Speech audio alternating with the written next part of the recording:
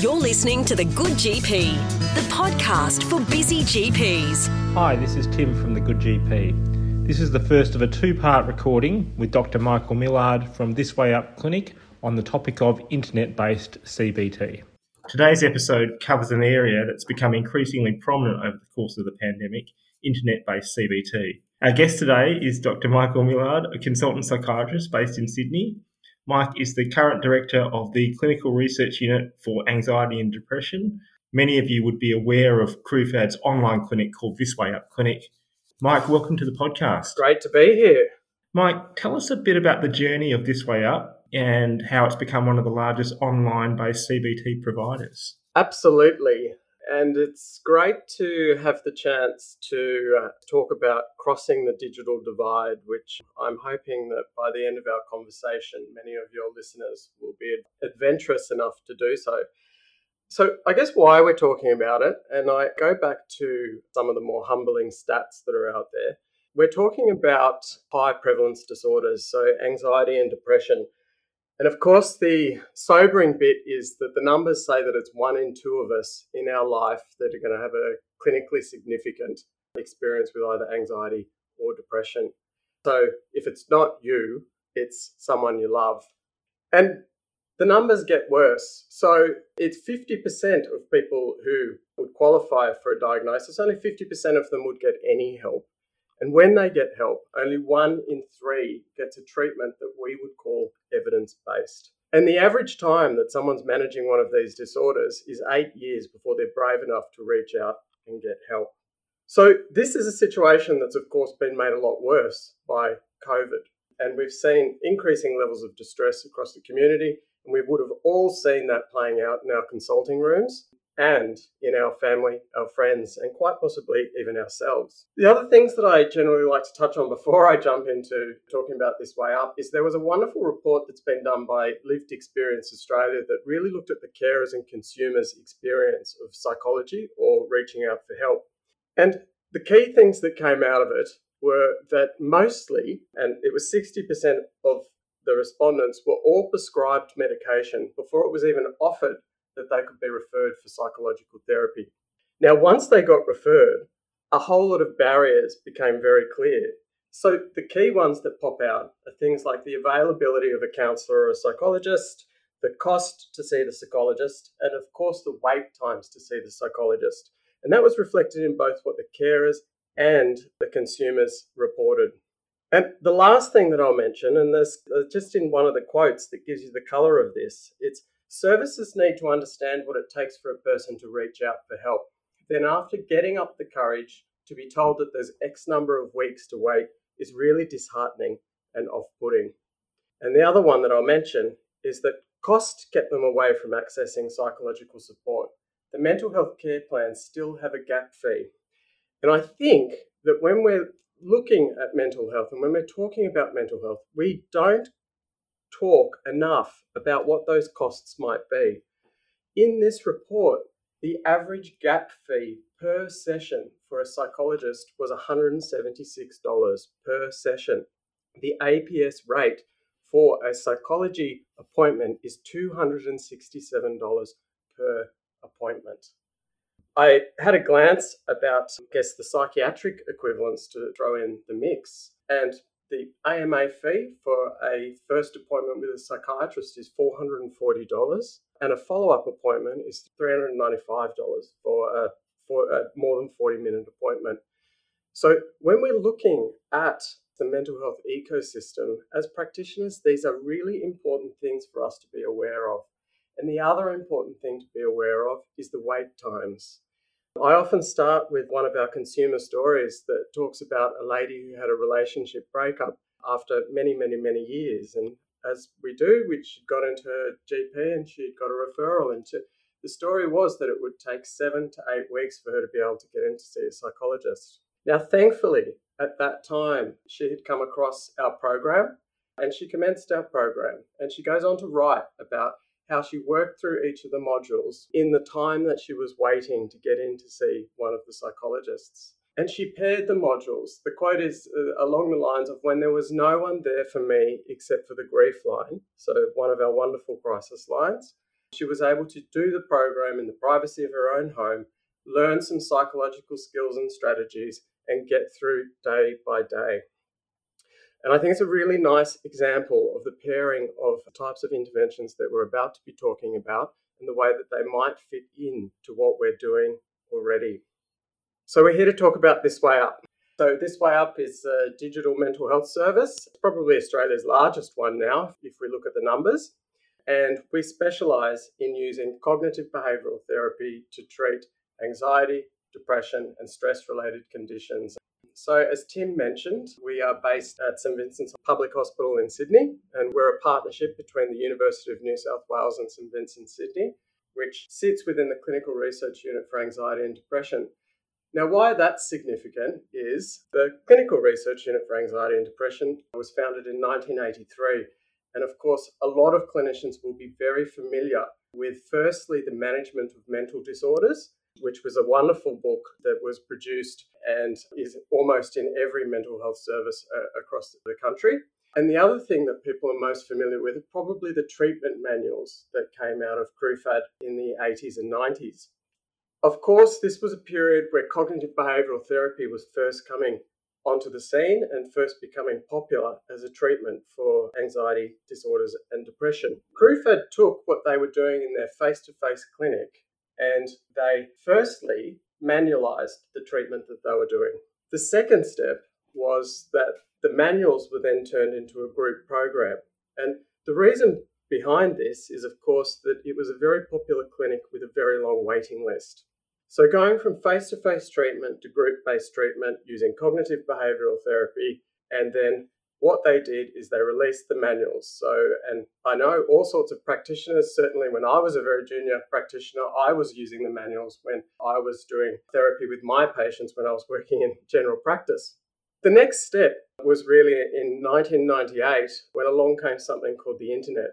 And Gavin, Professor Andrews, who many people are aware of, thought, how are we going to take what we're doing and make it more accessible to people who aren't accessing evidence-based treatment, as I mentioned at the beginning? So they took the manuals, they illustrated them, and they put them on the internet. And the original form of the service was actually, we were called Climate, or the Clinician's Mate, a uniquely Australian name. The issue was that in the next couple of years, climate and change was to become known as something very different. And the decision was made in 2012 to rebrand and relaunch as our current form is This Way Up. And from then, we've really been working hard to revise the content that we provide to build our relationship with, firstly, our service users and, of course, our clinicians and the range of disorders that we treat. In terms of how that's played out, it had been a very hard slog, and we've spent a lot of time talking about why these programs are helpful and how they're helpful. And then, of course, along came COVID, and overnight we had a 2,000% increase in the number of service users that we were, treating, and that's gone on to have a significantly increase. We're about 600% higher than we were before. And these translate into, I think we're just about to cross over to our 160,000th service user. And of course, we have a community of 27,000 clinicians who are integrating the This Way Up programs into their routine care. That 27,000 represents 1 in 3 Australian GPs are registered to use This Way Up. 1 in 3 clinical psychologists in Australia are registered to use This Way Up, and 1 in 3 psychiatrists. Yeah, thanks, Mike. It's such an interesting story, and I think perhaps the important thing is that that bank of evidence is there. It's a clinic that's been around for a long while and has a great track record in treating patients, and particularly now that ability to provide access to patients is just so important. Absolutely. You've brought up a really important issue in the area, and that really is around the evidence base for interventions.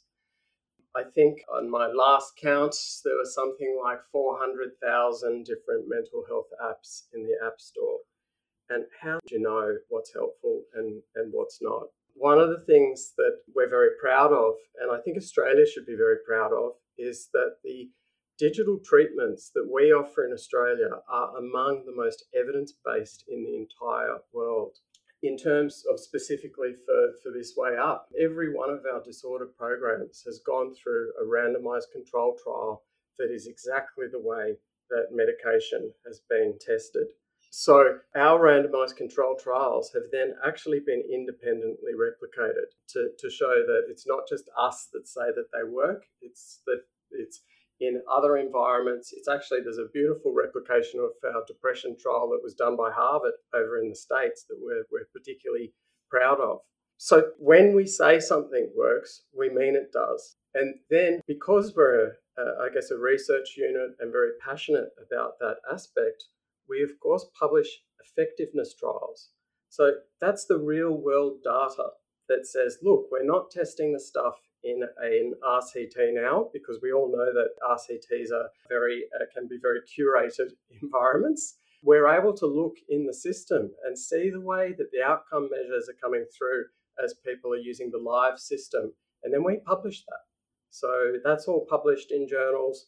We've published it prior to COVID. We've actually just done a whole series of papers that outlined our experience of how the programs have worked in COVID. So we're very proud of that. And I think that as we move forward and as people become more aware of the way the different types of interventions, treatments, tools that are available, as clinicians, it becomes more and more important for us to understand which ones actually are safe, which ones are effective, which ones are trusted, which ones take things like patient privacy seriously, which ones have systems in process to maintain data security and cybersecurity. And all of these things will become more important as time goes on. And one of the things that I'd encourage you to look out for is that Australia is on the verge or about to be introducing the digital mental health standards to reflect how important these sorts of issues are through the Australian Safety and Quality Commission. So hopefully soon you'll be able to go onto the Head to Health website, and all of the interventions that website recommends will be governed by the digital mental health standards. So as clinicians, I think that's very important for us to know. Absolutely. Just give us a rundown on the metrics around effectiveness of your courses and how it compares with conventional tools, Mike. I frame it in the fact, and it's really nice to compare it to other interventions. So the first one that I talk about is that we talk about a thing called effect sizes.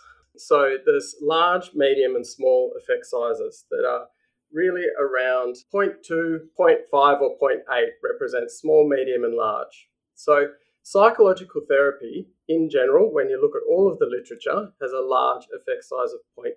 So when you are talking to academic psychiatrists or psychologists, it comes out that in the broader sense, psychological therapy all has a similar effect size. So it doesn't necessarily matter what the frame is, patients will find it helpful. So that's an interesting thing about psychological therapy. So CBT works.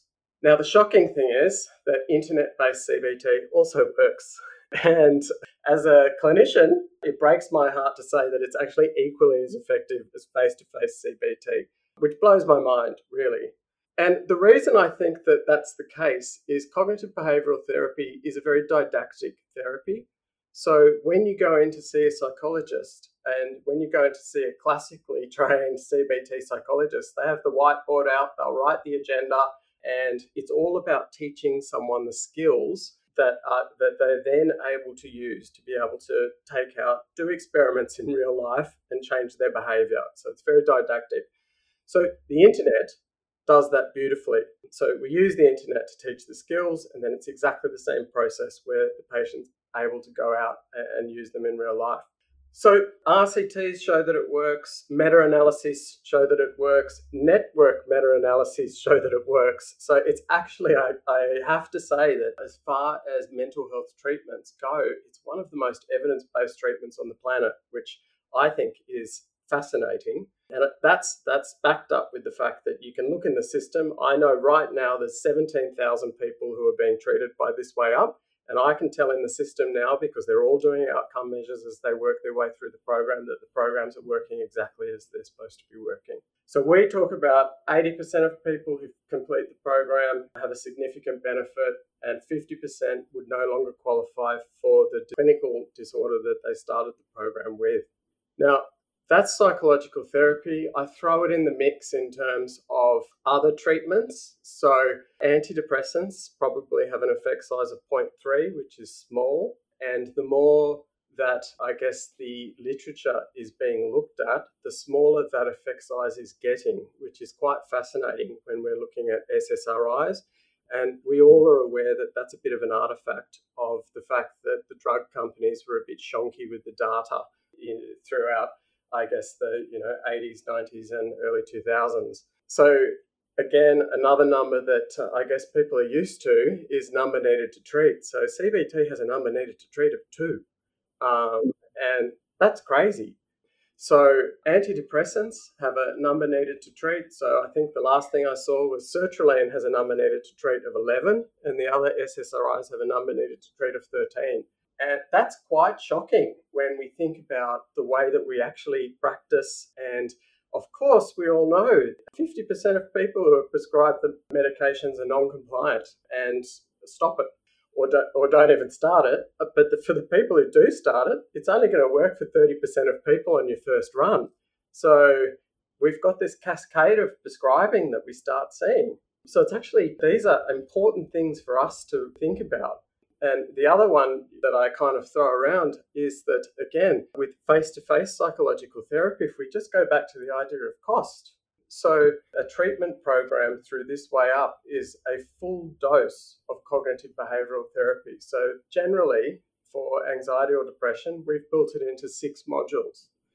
That then is compared to probably 10 face-to-face sessions in the data.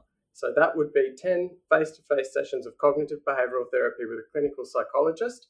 I go back to that start at the beginning at $267 a pop. That's $2,670 worth of treatment that an internet-based course is the equivalent of.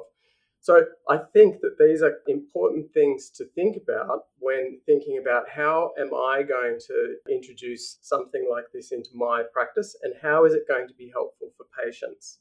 We'll talk a little bit later in terms of how to fit it into what you're doing. And I think that the mental health care plan is the perfect opportunity to be able to do that. And maybe I'll touch base a little bit later on the way that it might fit into that process. Thanks, Mike. Mind-boggling statistics there.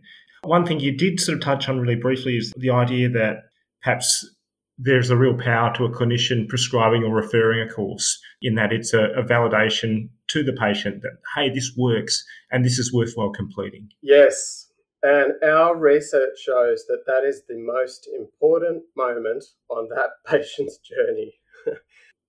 And that's for any treatment. It's no different with this treatment. And I find often that a lot of people, they don't particularly know the difference between what is a full digital treatment, what is a single-use digital tool, what is a fact sheet, and what is, just a referring to a website. And it demonstrates how complex the area is. And each of those things is very different. So we did a study into what's called CBT mindedness.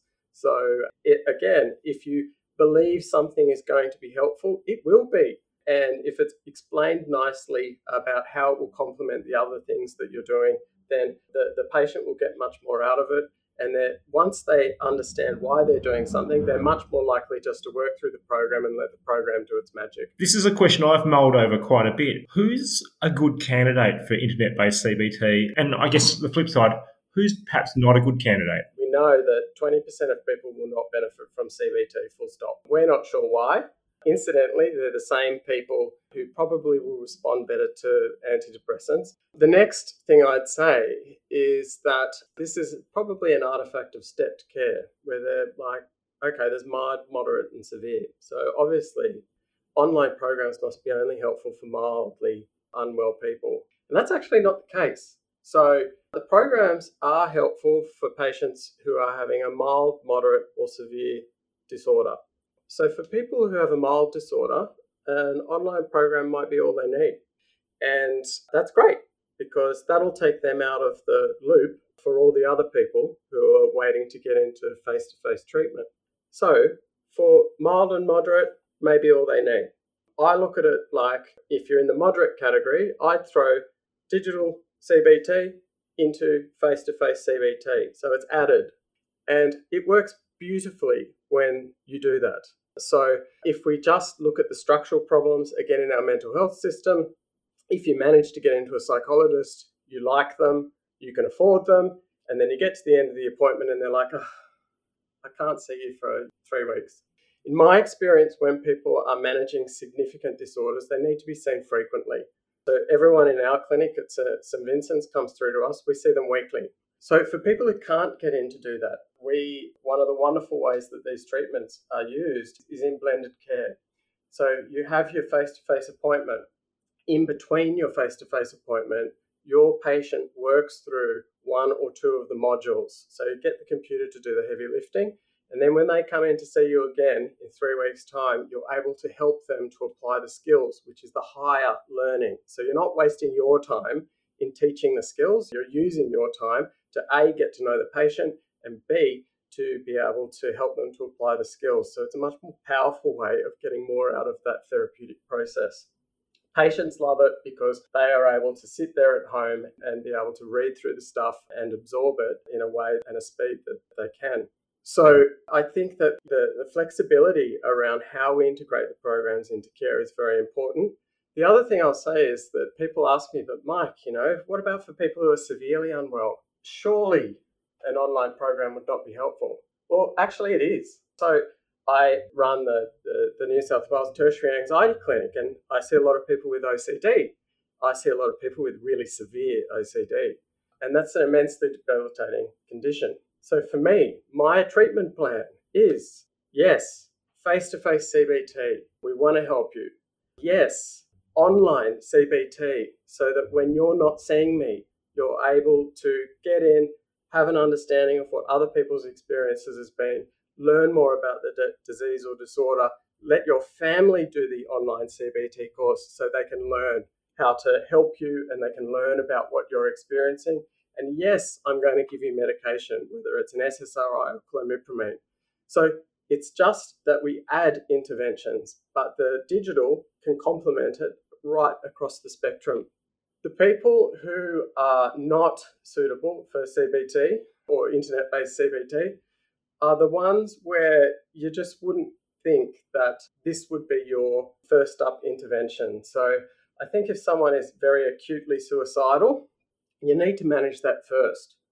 So that doesn't mean that you don't use the program. It just means that you need to act around managing whatever is going on there and supporting them in whatever way is needed. We don't recommend the programs for people who have bipolar disorder. The reason for that is that firstly, they're excluded from the trials when we've looked at depression. And secondly, if they're unstable in their bipolar disorder, CBT, or not this particular variant of CBT, wouldn't be the treatment that you would recommend.